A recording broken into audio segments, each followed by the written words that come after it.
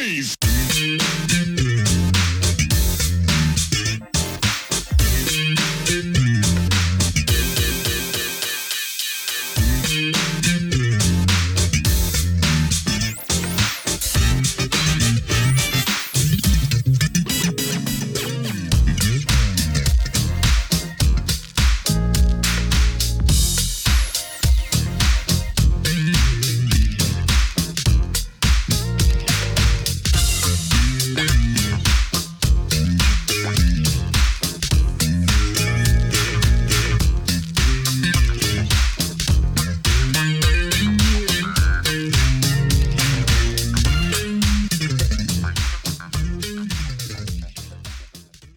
Welcome back to the next part of this Truth in Rhythm episode.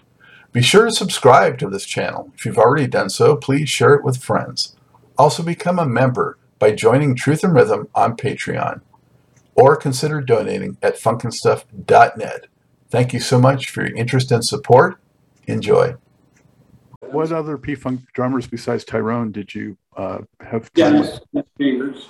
Yeah. Dennis Chambers, yeah. Yeah. I spoke with Dennis about a month ago, 3 weeks ago. So. He's a monster on drums, yeah. Oh yeah, he was great. We had a funny story. We used to do our solo, like Tyrone and I did, and whatever. And Dennis, he's just, there's a few people, it was in George Benson's band for a while. Dennis, I can name a few guys. When you think they played everything, they'll just like go to another. So one of the funny stories is one night we're doing our solo, and Dennis will just give you a smile, and he can just explode. So I go up to him. He's playing. We traded. I did my thing. Then he was doing his thing, and I strode up to him. I go, "He played that shit last night." He gave me that smile. Just like almost blew me off the rise. So yeah, he's funny. He's another character. He's a great drummer. Yeah. Just innate. Yeah. And I love they still doing it too. Bernard Purdy, another one of my drumming partners with Aretha for quite a few years.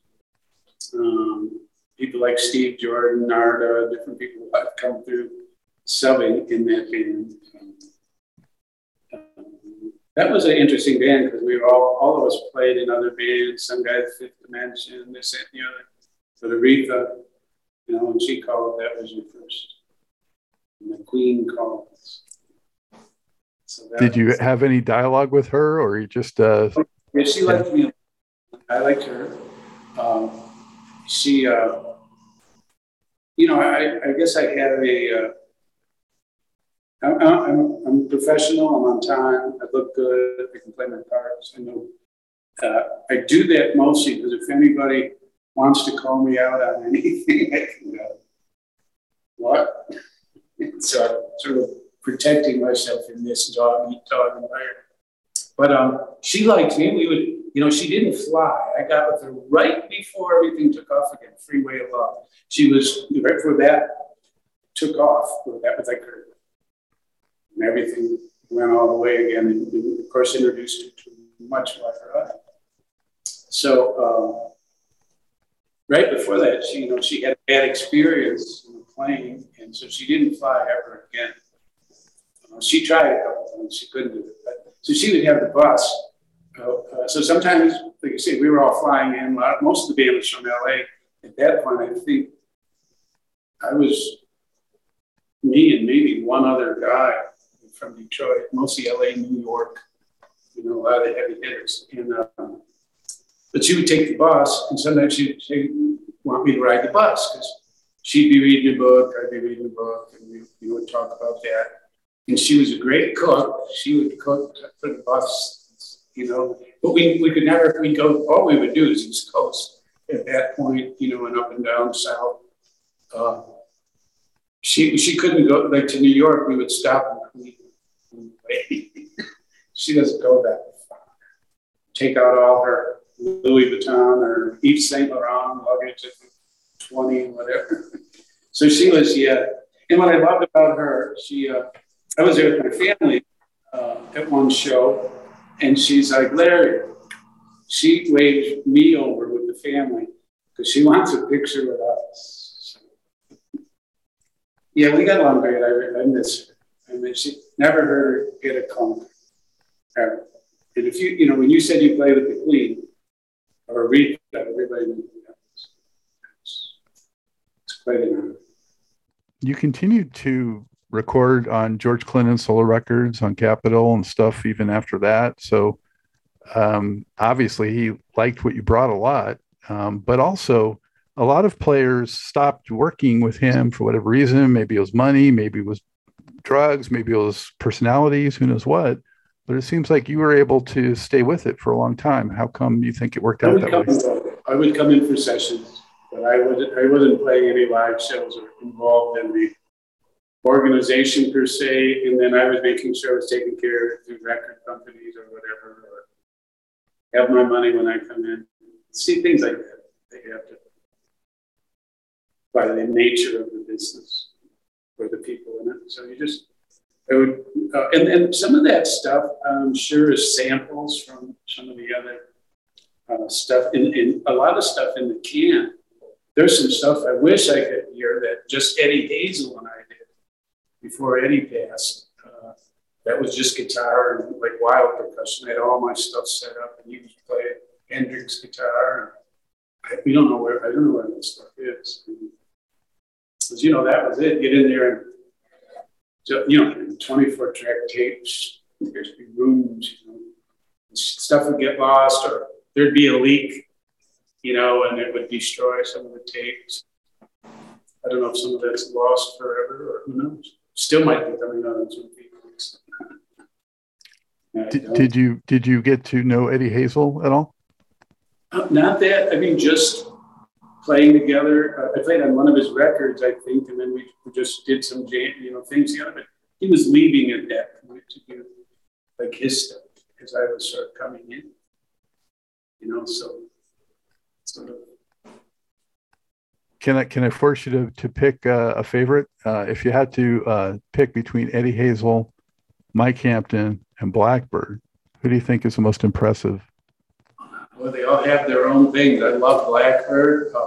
Michael's got his thing because it's just different things. Blackbird's got coming from that jazz influence too, Headhunters and things. And Michael's been just stewed in the funk there since 17. And then you had Eddie, who was, I want to say more eclectic, might I say, or more, but God, that's a hard one to say, because I didn't, get enough playing with Eddie, but yet Blackbird and Michael I did, but we're just different. They both are great, Yeah, I grew up with Hampton pretty much in the late 70s when I really got into it. So he was always my guy. But yeah, they are different, no doubt. I mean, Blackbird is a very different player from Hampton for sure, and Eddie's the originator. So yeah, Eddie, that's like I say, not enough because I would have liked to play with him more. But I do remember we had a heck of a day. We had a lot of fun together, just two of us. We recorded a couple, like 3-hour session. So. Wish I could hear it. Nice. And then One Way you've done some work with, another great funk act. You worked with Al Hudson and David Roberson, or? Yep, they would call me, like I say, session work. A lot of times producers or working in the same studio, they're here saying, well, we did that. It's Larry, so I get the call. So that's where a lot of that came about. And working in the different studios, because I think a lot of that was done at Sound Suite. Some of it at probably United also later around. I think a lot of it at John Lewis's place, where, like you said, Don Was started. Well, it was not Was stuff. That was over on, that would be on Puritan. That'd be like the west side of Detroit. When you were doing other funk, like a One Way, did they ever say, like reference maybe something from the P-Funk catalog that maybe you were involved with and say, we want to get something like that? A lot of times, like, give us that One Nation stuff. and everybody, the Cuica sort of, it was different. There's people like, oh, that changed the face of funk or something, which whatever, neither here nor there. But the Cuica being odd in that instrument, and then to go, but then the rhythmic thing too, because I say between the four layers, there's Cuica, there's timbales, so there's whistles, so there's colors, textures, and rhythm, and so there's a lot there. On One Nation, for instance, that they'd be like, oh, give us that, or give us this. So One Nation tended to be more of the, because that's really was my claim to fame. There's even a banjo on One Nation. Bobby Lewis. Yeah. Bobby Lewis. He's another friend, a great player. He was in a vocal group. I wish I could remember their name back in like the 60s. And then he had his band in Detroit for many, many, many years. I didn't know the technical name for that drum. I always call it the talking drum, But like Doc Gibbs, I used to really like what he did with it with Grover Washington. And around the same time as Knee Deep, Cameo with I Just Want to Be, they were using it heavily too. And really cool. Adds a lot. The Cuica is it's either C-U-I-C-A or Q-U-I-C-A. Cuica, because they usually, for instance, the Africans, the bamba, the bambo, it's bambo, they named it a doom bass drum. But the Cuica, named after that, the talking drum, though, for us percussionists, is actually the hourglass drum with strings. You know that one? African drum. If I've heard it, I'm sure. Hourglass, and it's got strings, and you squeeze it. So that's really they call talking drum. I think it's supposed to speak Swahili, but they also do refer to the Cuica as a talking drum. Yeah, but the formal name, friction drum, is really the distinguishing characters. Mm-hmm. The last thing I was asking you before we were so rudely interrupted was, during your time with George Clinton, Post-Funkadelic, on those records, was there any performance or track that's particularly memorable for you? Like, I don't know if you were on Atomic Dog or any of those other tracks on his records that kind of got, more attention. I think it would be some of like the other stuff, like maybe a Bride's Tune or something like that, or a Horny Horns song, and Blow by Blow. I think because those would be where I got played a little bit more, or got to they say the Horny Horns a little jazzy or a little funky, a little more playing going on, I guess, as opposed to the vocals. So. We never told, tends to be more music. So, but gosh, I don't, I really. Did you get to meet Fred Wesley and Maceo? Fred, yeah, those guys, of course, Kush and Fred and Maceo. Maceo and I were both driving Cougar wagons at that time. They only made them 1 year, so that we laughed about that. We both had a Cougar wagon. So, yeah, those guys. They were playing with Bootsy, so I would, they were coming through the studio too. And at one point, they were the P-Funk section before. And I think I was there when they were the section, and then the Baltimore guys came in. I think that was the end of that tour. So that's where I got to know them. How should I say, at least communicate with them and interact with them for a little bit. I saw Bootsy in '78, and with the Horny Horns, that band was so tight. It was incredible. Oh, yeah, absolutely. Well, that's that James Brown. Those are the guys, coming out of that. And had been playing together, Catfish and Bootsy, and, that was some funk. I like Catfish a lot too, Bootsy's brother. What was he like? He was just a nice man, He was just, as Bootsy is flamboyant, he was more laid back, So he was just nice. Older. He was more like George's generation, probably, right? Yes. You're definitely right about that. So funny. Reminiscing. How did you connect with Kid Rock?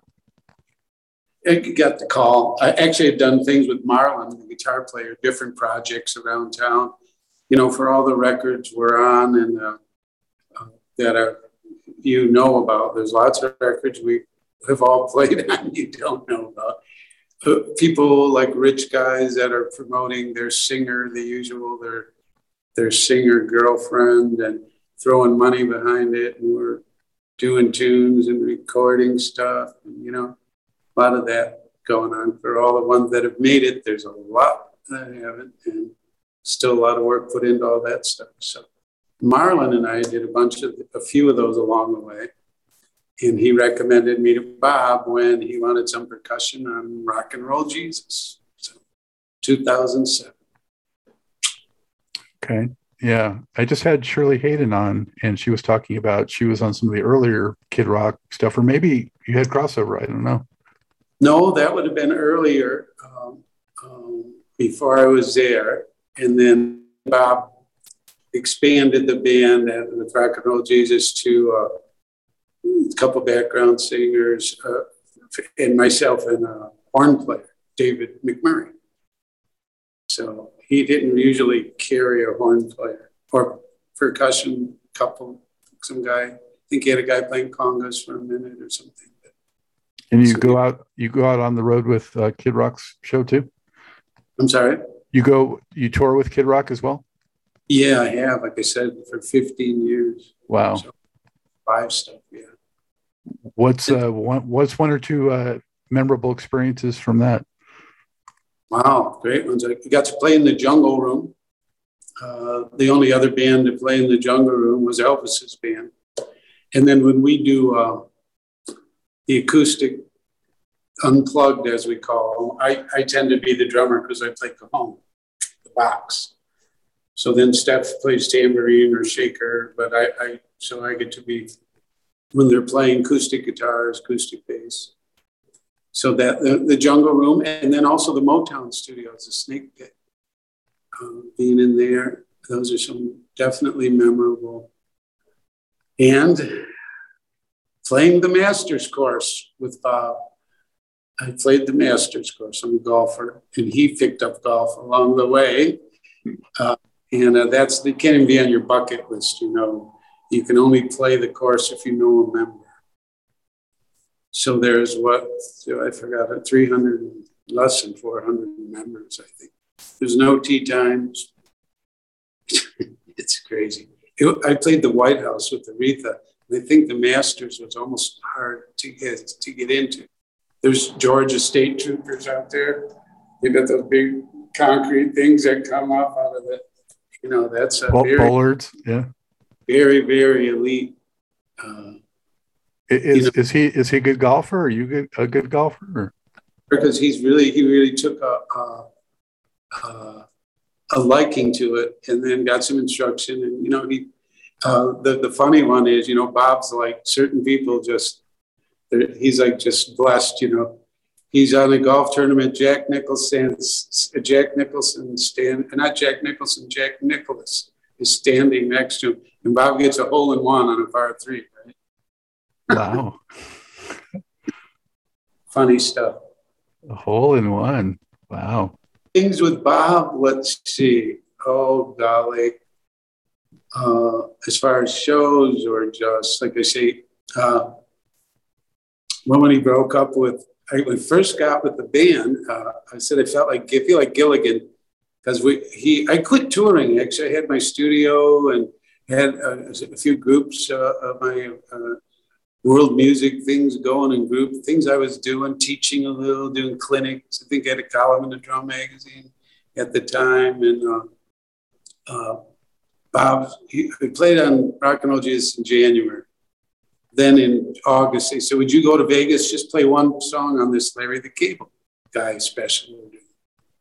all right, all right, I'll do it. I had never played Vegas, believe it or not, and all these things I had done. So I went and played, and then we came back, and then of course 2 weeks later, so they're like, look, we're just doing a 2-month tour. Will you just come out and do this 2-month tour? And I like the band, and David McMurray's my good buddy, and he's like, you gonna go out? You wanna go out? He's like, all right, let's go do it. So I say, feel like Gilligan, whatever, a 2-month tour. It's 15 years now. And so time flies. I know. And it's just things started rolling and whatever, making money and enjoying it. I was enjoying it. And, it's pretty, and lately it's been, we'd be going out on the weekend. So we would fly out on 3:00. He had his private plane. We had one. And we would fly out of the airport over here, the executive airport, like 3 on a Friday, play a show Friday night, take the jet again to the next show Saturday, at 3:00 again or something. Then police escort back to the jet, be driving home like Sunday morning at 1:00. I just do 2 shows, and so in and out. So it's been like I could still do some other things around, So it's been sort of surreal in some of that aspect sometimes. Quick. What's his approach to the studio like? Well, Bob pretty much, he's a pretty much knows what he wants, or in these days, pretty much trying to do a lot. He'd been trying to do so much of it himself, or getting people. But he's pretty much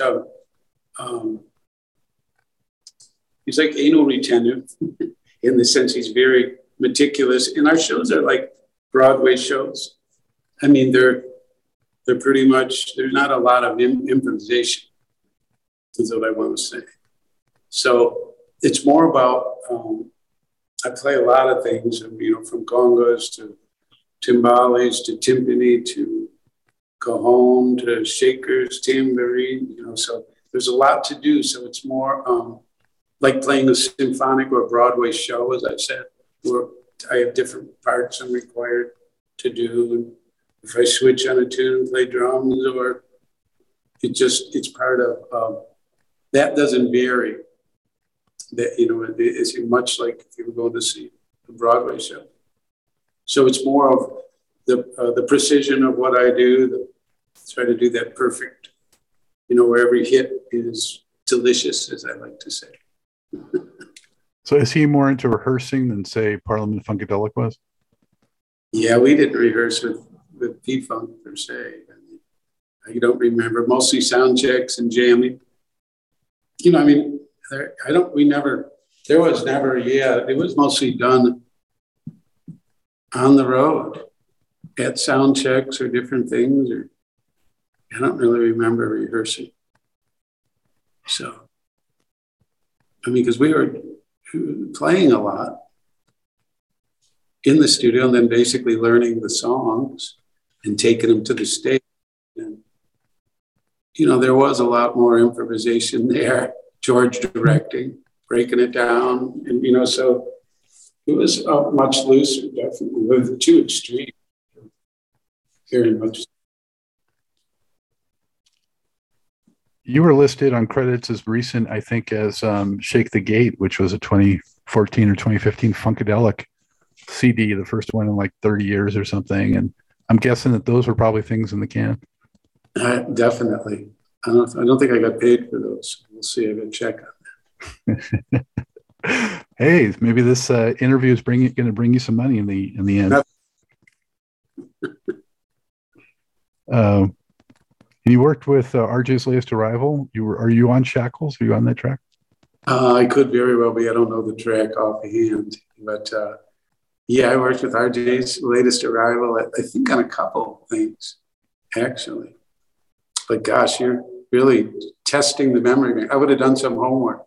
Yeah, well, no, Shackles is sort of a semi-80s classic dance funk track. So if I heard it, I would probably go, oh yeah, because that's the worst part. I'm lousy with names of songs. Well, between the two of us, then we're going to be in bad shape because I can't hold a note, so I can't replicate it for you. But I do remember I remember names and stuff, so that's okay. Give me credit. I'm probably on it but I don't know. I can't say offhand. You mentioned a few times was not was. What was that experience like for you? It was a lot of fun. Don and I had a lot of fun. I would come in, we'd work late, middle of the night. I'd come in after playing a gig, and we would just play with the tunes. He'd do what he'd want sometimes. Otherwise, he'd give me an idea of what he wanted. And we would, try different things. And it was, he was, I guess, one of my friends said he heard an interview with him and Rick Rubin, because I guess Rick Rubin is enamored with Don. And Don gave me credit as one of the people.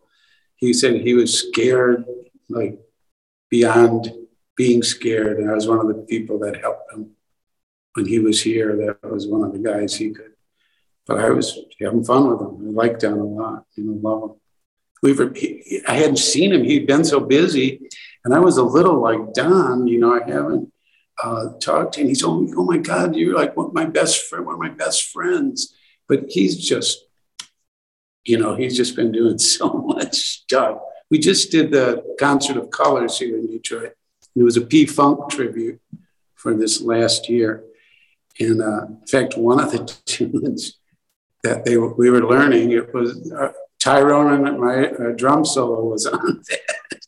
So it's like learning, there's an interesting, learning a tune that you're played on, So, you're learning stuff, I am old. They're learning stuff that I played on. Now I have to remember what the heck I was doing. Is the solo part of a track or just its own solo?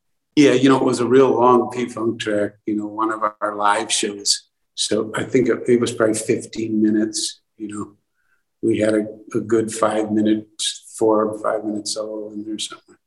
Because Don went through and he wanted to, rather than just pull songs off of the records, Don was pulling from live shows to give it more of a P-Funk live show feel.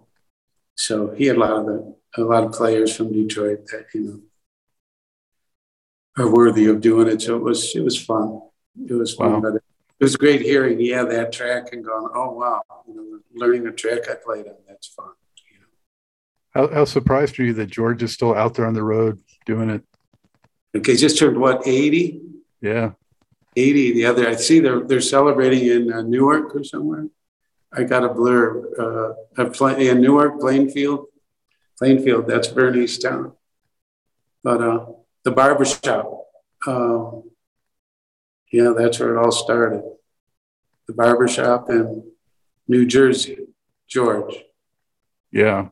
They were, you know the history. They were trying to be like the Temptations, Parliament, Doo-wop, yeah. Doo-wop guys. So that's interesting to think about, because I didn't really know that history back, because I didn't know who the heck they were. Like I said when I was just, back in the day, playing on so much stuff and not taking too much note, mostly on to the next thing. I was just having such a ball. So, and getting paid. So that's always good too. It's most of the time. When was the last time that you had any interaction or communication with anyone related to the Funk Mob? I speak with Gabe Gonzalez. He was the one of the last, still is, I guess. I don't know if he is. He goes about one of them. So I talked to Gabe. I said I talked to Dennis. Who I haven't really spoken with too many. If I run across them, as our paths are, but I haven't really. I spoke with. In Bootsy, been a couple of years. So I saw George, I think, that's been a couple of years now too. Time flies. And especially with COVID and stuff, So Bootsy would come out to when I'd come through with Bob, I'd get him some, passes. He'd come and hang out and see the show. he did that a few times in Cincinnati. And then, some of the other guys, when I first got with Bob, I'd see them, they'd get them in, but I'm in and out a lot of times. I don't get to see as many people because we're playing that rock star thing. Run in and run out. I guess Bob likes that. I try to hang out sometimes. I got to catch my plane. So. Do you have any preference for funk versus rock versus R&B, or what's your real at-home sweet spot? Well, I love improvisational music, no matter what it is, and rhythmic music. So definitely funk, world music, of course, jazz, but like I say, things that are definitely coming from the Afro-Cuban side of things. And as I say, I love Brazilian samba, so many of the rhythms from down there, Middle Eastern, what have you. But in pop music, it's usually, yes, funk because of the rhythmic variations, possibilities, world music and jazz, I guess. Those would be the main ones. So much of the pop music or rap, too much 4 on the floor, not enough other stuff going on, Nothing wrong with 4 on the floor, but I like greasy stuff, New Orleans stuff, I like music that breathes. Computer's great, but music does not have to be done to it. There's sections that groove, but music can ebb and flow. There's sections that can slow down, I believe. Go check out a symphony and stuff. So pop music's gotten in a little bit into a very narrow lane. Yeah. Yeah. So we'll hopefully, some other possibilities will come to the forefront that'll let people hear a little bit more than they're hearing. And it's since the MTV era, I guess people are hearing with their eyes most of the time, rather than really listening. And vocals, I guess I like music where there isn't vocals, I guess, where it's just music, because then the tune can be different to everybody. As soon as you put vocals on it, there it is. It's telling that story. So, I don't mind that. I'm not saying I mind things with vocals, that has its place.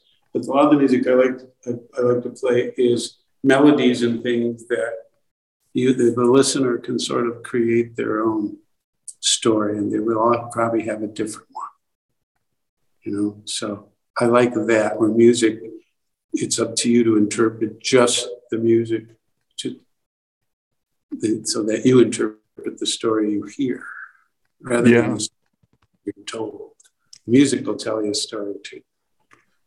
It's kind of what I tell people. I'm into rhythmic, focused music that has improvisational elements to it. And, singing's okay, and if lyrics are good, it's a plus. But the main thing is that bedrock of rhythm and taking it different places, and the players have to obviously know what they're doing. And be able to work together. So it's hard enough to keep a marriage or relationship together, but to have a band that can work together and, you create this other thing. It's like bata drumming. I don't know if you see the three, they look like sort of hourglass, one side bigger. You play 3 of them. They come from the Yorubas, I believe, West Africa. But you have the Iya. I always say it wrong. I want to say Okonkolo, it's Okokono, whatever. And it's a tole, I believe, mother, father, and child. But you don't have bata till all 3 play together. And that's much like an ensemble. The sum of the parts, is so much greater. And the dance, the ballet of it, how the instruments feed and play off each other. And let's not forget, vocals are an instrument, the first instrument, when you come out yelling. So it's like, you don't need every instrument on every song. So But that's what, as I say, with pop culture and stuff, that, jazz used to be a pop music, and they didn't have vocals on every tune. And we went through the rock era. We had we had songs that, there was ones that there was vocals, but a lot of improvisation. The album rock. Yeah. Golden age for sure. It was great, Yeah. Some of those albums still are stand on their own, and people know, so, there just hasn't been a lot of that lately. And then with the computer thing where everything is surgically precise, or it can be a little, I don't know, maybe sterile, or maybe mundane after a moment, or pedestrian. Robotic. Yeah, pretty much. When you're playing funk on the one, Mm-hmm. does the percussion necessarily have to also be cued into the one, or can it sort of weave in and out of it because it's doing its own thing? How much of the percussion element needs to also be on the one?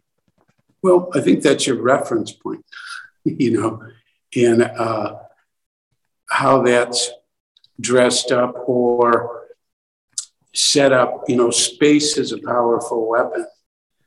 So not playing certain places, I think, tends to be as important, sometimes more important than where you're playing, is the things you don't play, which sets up the one. So, these are, but my stuff, as I said, in the percussion thing, unless I'm really laying down something that tends to be it a shaker part or something that really has to be, even then it still can be a little greasy, but as I say, my stuff tends to be, if it's not doing that, it can be more of a color or a texture or something that has more movement in a greasy way than some of the other instruments are allowed maybe to do. But there's a room for that, of course, in the music we're speaking of, funk and jazz and world music, because it's the way the whole animal breathes. That's the important part, where you can hear all those things coming together, and it's like, whoa, this is like a pulsating, living, this tune is a living being. So, that's what when it's like that, it's like you're on a river or something, you're just right, you're steering, you're just going down the river, because it's just, you'll be swept down. Anyway, it's so powerful, I think that's part of the genius of P-Funk, is just it hit the one harder than anybody else, but also had all those other elements swirling in and around it that were just so different and unique to create that whole ambiance besides hitting the one as hard as it did. Yep. And it was very organic, I guess would be the word. That would be a great word to add to it. And that's what I liked about playing with P-Funk. We had all that, what we're talking about. It was, yes, it's funk, but in funk he had that, but it had a real, what's the word I'm looking for? It had a lot of depth, for one thing.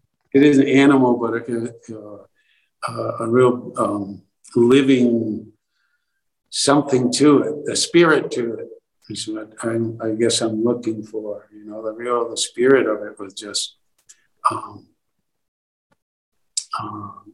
like religious, if I almost, how it's spiritual, yeah. Yep. So the groove, nothing like the groove. Larry, before we wind this up, I wanted to ask you, what accomplishment or two are you most proud of in your music career? Well, Bratino's Bounce is definitely, having a solo piece like that. I'm very, very, that's something that's like playing the Masters, right? I don't know. That just happened. The cards fell in the right place. But I think the artist that I think I'm proud of being viable every decade with an artist playing. I've always played with a major group since the 70s, and played with obviously some great ones. So I'm really proud of, I guess, my legacy, I guess, or, being longevity. Yeah. Yeah. And being able to do that, also. Thank you, Lord. And still having the enthusiasm for it and still feeling like a child. That's the other thing. When you take up percussion, you need a couple of lifetimes for that, trying to play like Indian. I could take 10 guys from around the world and give them almost the simplest of rhythm to play. They'd all play it just a little different. And as I tell my students, I can teach monkeys, I believe, to play these rhythms. What you have to do is absorb the feels of the different cultures, how these different cultures feel these rhythms and then interpret them.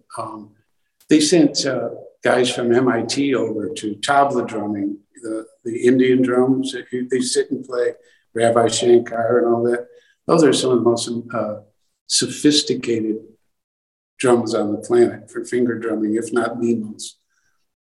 They sent guys from MIT over to start out how these tabla players would play, say, a grouping of 6. And they play it a different way. It isn't, and we do this when instead of a computer playing a grouping of 6, ba-da-da-da-da-da, ba-da-da-da-da-da. I'll play a grouping of 6 where I might crowd it at the end or crowd it at the beginning.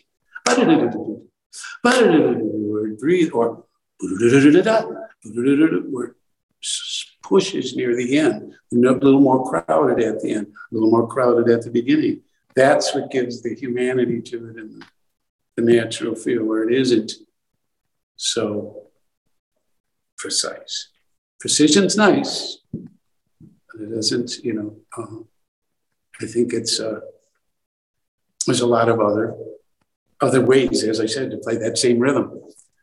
Out of those 10 guys, someone's going to play it dead on, someone's going to grease it near the end, or how it feels, where their dynamics, how they're enunciating certain parts of the rhythm, if that's the proper word. But you know just what I'm saying. Yeah. Yeah. Is there any other P-Funk tidbit or memory that we haven't covered here that before we sign off, you're going to share? Good question, because it was, right, on the mothership, the bus, the old Eagle, doing things, let's see, having to pull me out of some parties sometimes because we'd be down south. And I forget, I'd be like the only Italian there, we'll say.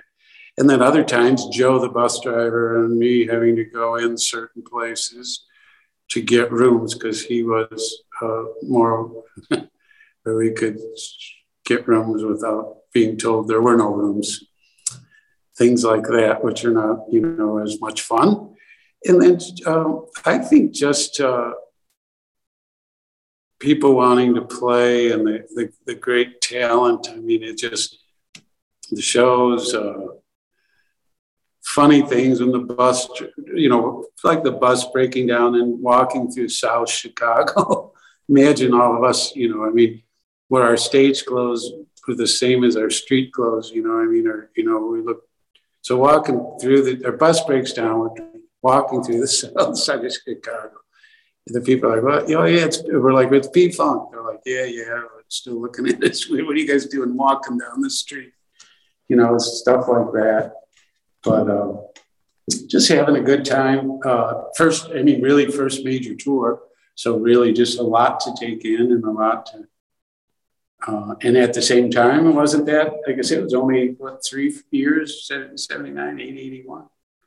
And I was really in the thick of it. But that's when a lot was going. So a lot of studio work, the Brides, Parlette, just so much going on. It's almost hard to, in a way, to pick out anything because it was like being with the circus somewhat. Yeah, like 5 or 6 different record labels too.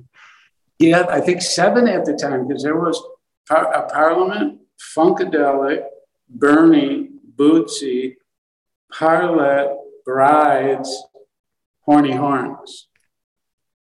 All at the same time. Casablanca, Arista was at Warner. So it's always something to do. I think I remember mostly the studio stuff. I think mostly, I mean, just going in and being able to just set up and, you know, really, really enjoy myself. I love that. No one bothering me at all. Going out there and just playing, you know, the live, of course, but that was just really having a good time, going out and having fun with your friends, I guess. So we had a ball. Were you surprised at how fast the empire crumbled? Not really, because of the drugs that were involved and the people that were involved with the drugs. I knew that, you know, it was like the wolves got into the hen house, you know, and so, and then you had, because of that, and that's why I left, we weren't getting paid. And I actually, you know, like being the novice I am, come on, you guys, I'm going to go talk to them or whatever.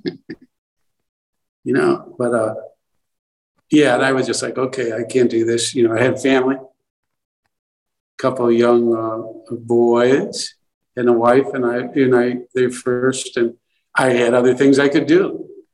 You know, it wasn't like I was, you know, I felt sorry for some of the people because that's all they did. I mean, they're part of P-Funk. But I mean, I would go back to doing sessions and playing with groups around town, putting my band together. Because, and I said I've always taught.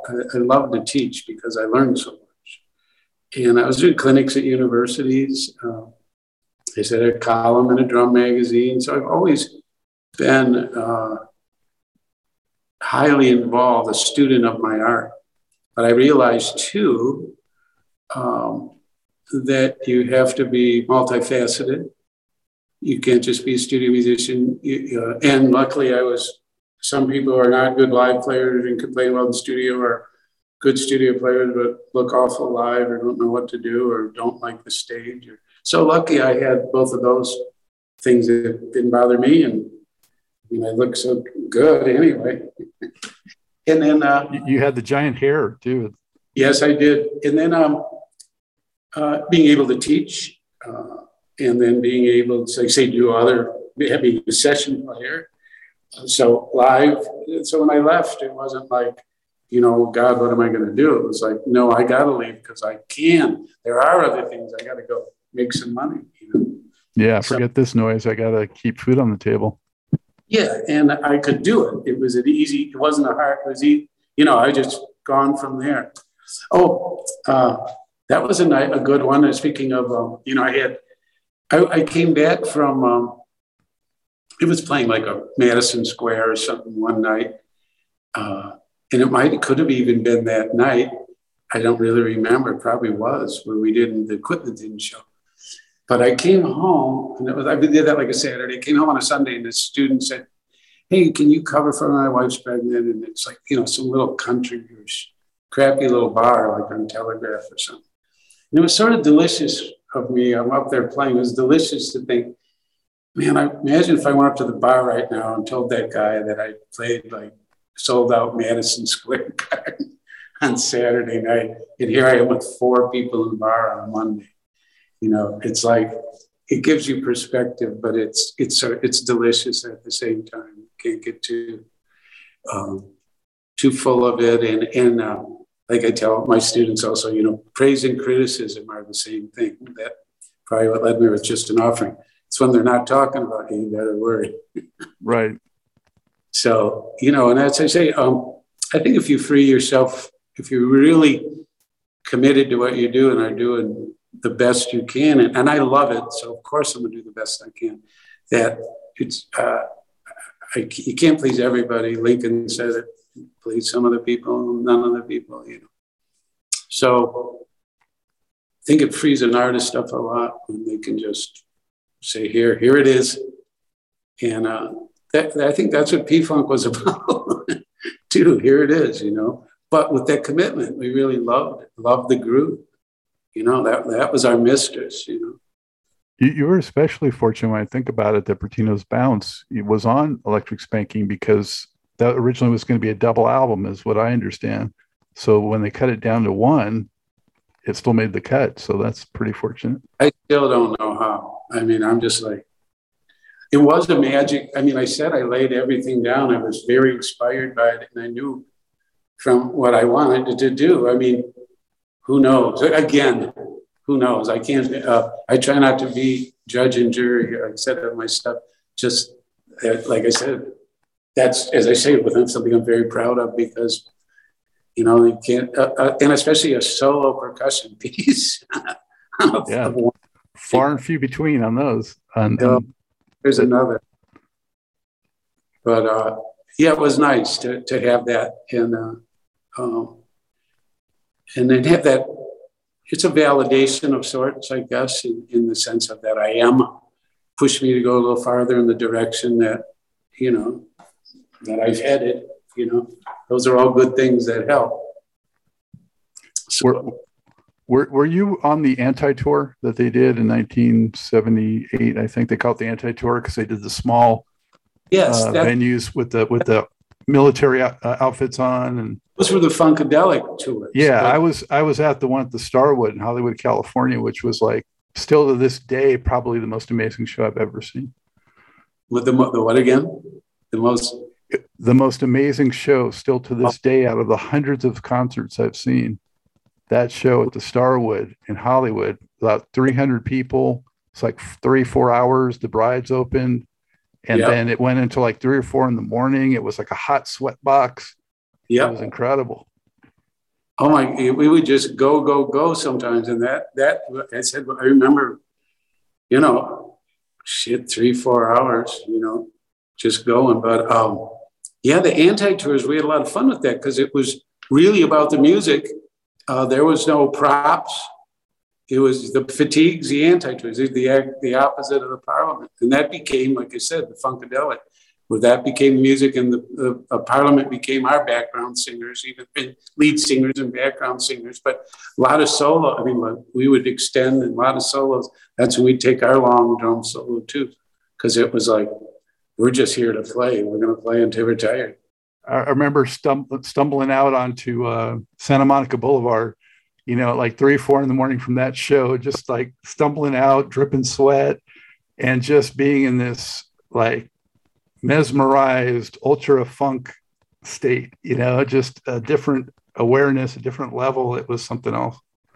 Yeah, no, it's like going to a sweat lodge for how should I say, in the spiritual aspect of it, the groove, just going for, and that's why they said that would have the extended where the tunes, it would just be you could ride that. Like the shamans used to ride their rhythms to the gods. So yeah, I was hooked before then, but that for sure cemented me being hooked for life.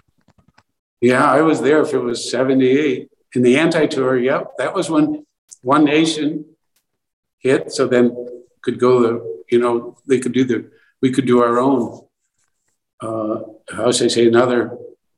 That was the Funkadelic part. And then cool. The Glory Hella Stupid tour at the Santa Monica Civic, which was like early 79. I was at that show too. So I don't know if you were out on that. I'm assuming you probably were. Yep. All those till 81. I was on from like I say that.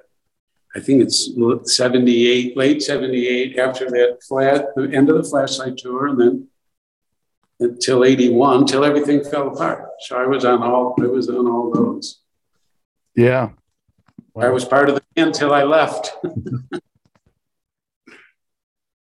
Well, I appreciate you spending all this time sharing these memories with us and, talking to you. It's been a lot of fun. And thank you so much for all the great music over the years, Larry. Thank you so much. Thank you so much. Well, I hope to see you again. Yes, absolutely. Is there anything you want to plug before we sign off? Well, like I say, we're going to my Drum Devils, and the next step of that It's a percussion ensemble, as well as a teaching, sharing. Some of these guys started with me in junior high school, that play. And I've had this vision for a long time to have things to go back into the schools. We've done that already through Focus Hope and different things, and even gone in ourselves. But that's the type of thing that I want to get going in the one thing I did in 99 was a Chill Up for Charity, which went for 3 days, where the groove didn't stop for 72 hours. Over 30 bands, and when as soon as the band would stop, 3 percussionists would play. This went for 3 days over the Jazz Festival in Detroit. We did it for Children's Hospital. So I would love to get, once this all gets going again, because the nonprofit, to have that 24 hours, November's International Drum Month. So Halloween night at midnight, when everybody, especially as Grease stuff will offer, they'll start throwing more money at them. 24 hours starting Halloween night at midnight through November 1st for the children's hospitals. I'd love it to be eventually in Detroit, like LA, Nashville, New York, whoever get my drummer guys. I believe I could probably do it in Nashville, LA, pretty good at this point, but get my crew organized, get everything together, and then drummers organizing it, bringing their groups in. That's how we did it here. So I got all the drummers together and they brought all the groups in. So one of my friends gave me his bar for 3 days. And that's what went on. So that's what I would love to do that. I've been on a lot of tours. The worst tour I ever took was touring Children's Hospital, because you can't just do it for Children's Hospital. You have to do it for one of the units. So they showed me all the units and gave me a list. This is a great story too. Gave me all the list. I'm like leaving. I'm like ready to cry, right? I'm like, okay, is everybody on the list? I was so exasperated from just what I'd seen. And she said, well, no, the transportation unit's on there. She's like, no one's born here. I'm like, what? So no one's born at Children's Hospital. They're all sick kids. But you have to do it from the unit. I said, well, tell me, what's this transportation unit? She said, well, don't born here. I went, what about them? She said, well, they pick up the kids. Oh, their mascot's a koala bear. That's what they do. So I said, all right, well, I got to go home and think about this, talk to this. So I'm like, God, what am I going to do here? What am I going to do? A brain unit, lung unit, pick something. Go home, turn on the TV. It's a special on koalas. Thank you, Lord. Did the transportation unit. It was perfect. They came and parked their ambulance in front of the bar a couple times for a few hours, educated people about Children's Hospital, sold a few mugs, so it was good, because I was like, that was the worst tour I ever took. We know about the best ones. So that's what I would love to be my legacy, where once a year, where our arms come together and do something. Outstanding cause, and sharing the best thing of all, music too. So if people want to get more information on that, how can they do that? Well, I do have a website, drumdevils.com. We're just getting all that set up again to really do this next push, because I was between other things, but just be looking out for Drum Devils, and you'll be hearing when it does go, because I'll have my guys on it, and on some of the tours, I have some ideas for them to do some things that we can auction and do things. And then but so far, this is all between moving studios and getting everything together. But that's what's in the works, what we're hoping to do. All right. Excellent. Well, good luck with it. Good luck with all the projects you have going on. And so glad you're still at it, still making a difference out there. So thank you, Larry. Thank you very much for having me. I hope to see you again. God bless everybody, and keep that funk and keep the groove. And as I always like to say when I sign off, in time. Perfect. I hope you enjoyed this episode of Truth in Rhythm. A big thank you goes out to our guest as well as to you, the viewer and listener. Also, much gratitude to Pleasure for supplying the show's funky opening and closing music. As a reminder, you can always access the complete list of linked shows by episode at funknstuff.net. I urge you to support this program and receive the extra benefits along with that by subscribing to the Funk and Stuff channel on YouTube and sharing it with funk, R&B, and jazz lovers, joining Truth in Rhythm's membership program at Patreon, submitting a donation at funkandstuff.net, buying Everything is on the One, the First Guide to Funk book at Amazon, shopping at the Funky Things store for cool merchandise at funkandstuff.net, and linking through funkandstuff.net for all of your Amazon purchases. In addition, if you're an artist or anyone seeking proven, results-oriented professional marketing, PR, writing, or editing consultation or production, check out the media services section at funkandstuff.net. Also, I encourage you to drop me a line at scottg@funkandstuff.net. I love the feedback, suggestions, guest requests, appearance and sponsorship inquiries, and just talking about my favorite subject, groove-based music. For now, and as always, this is Scott Dr. GX Goldfine saying, keep on vibing to the rhythm of the one.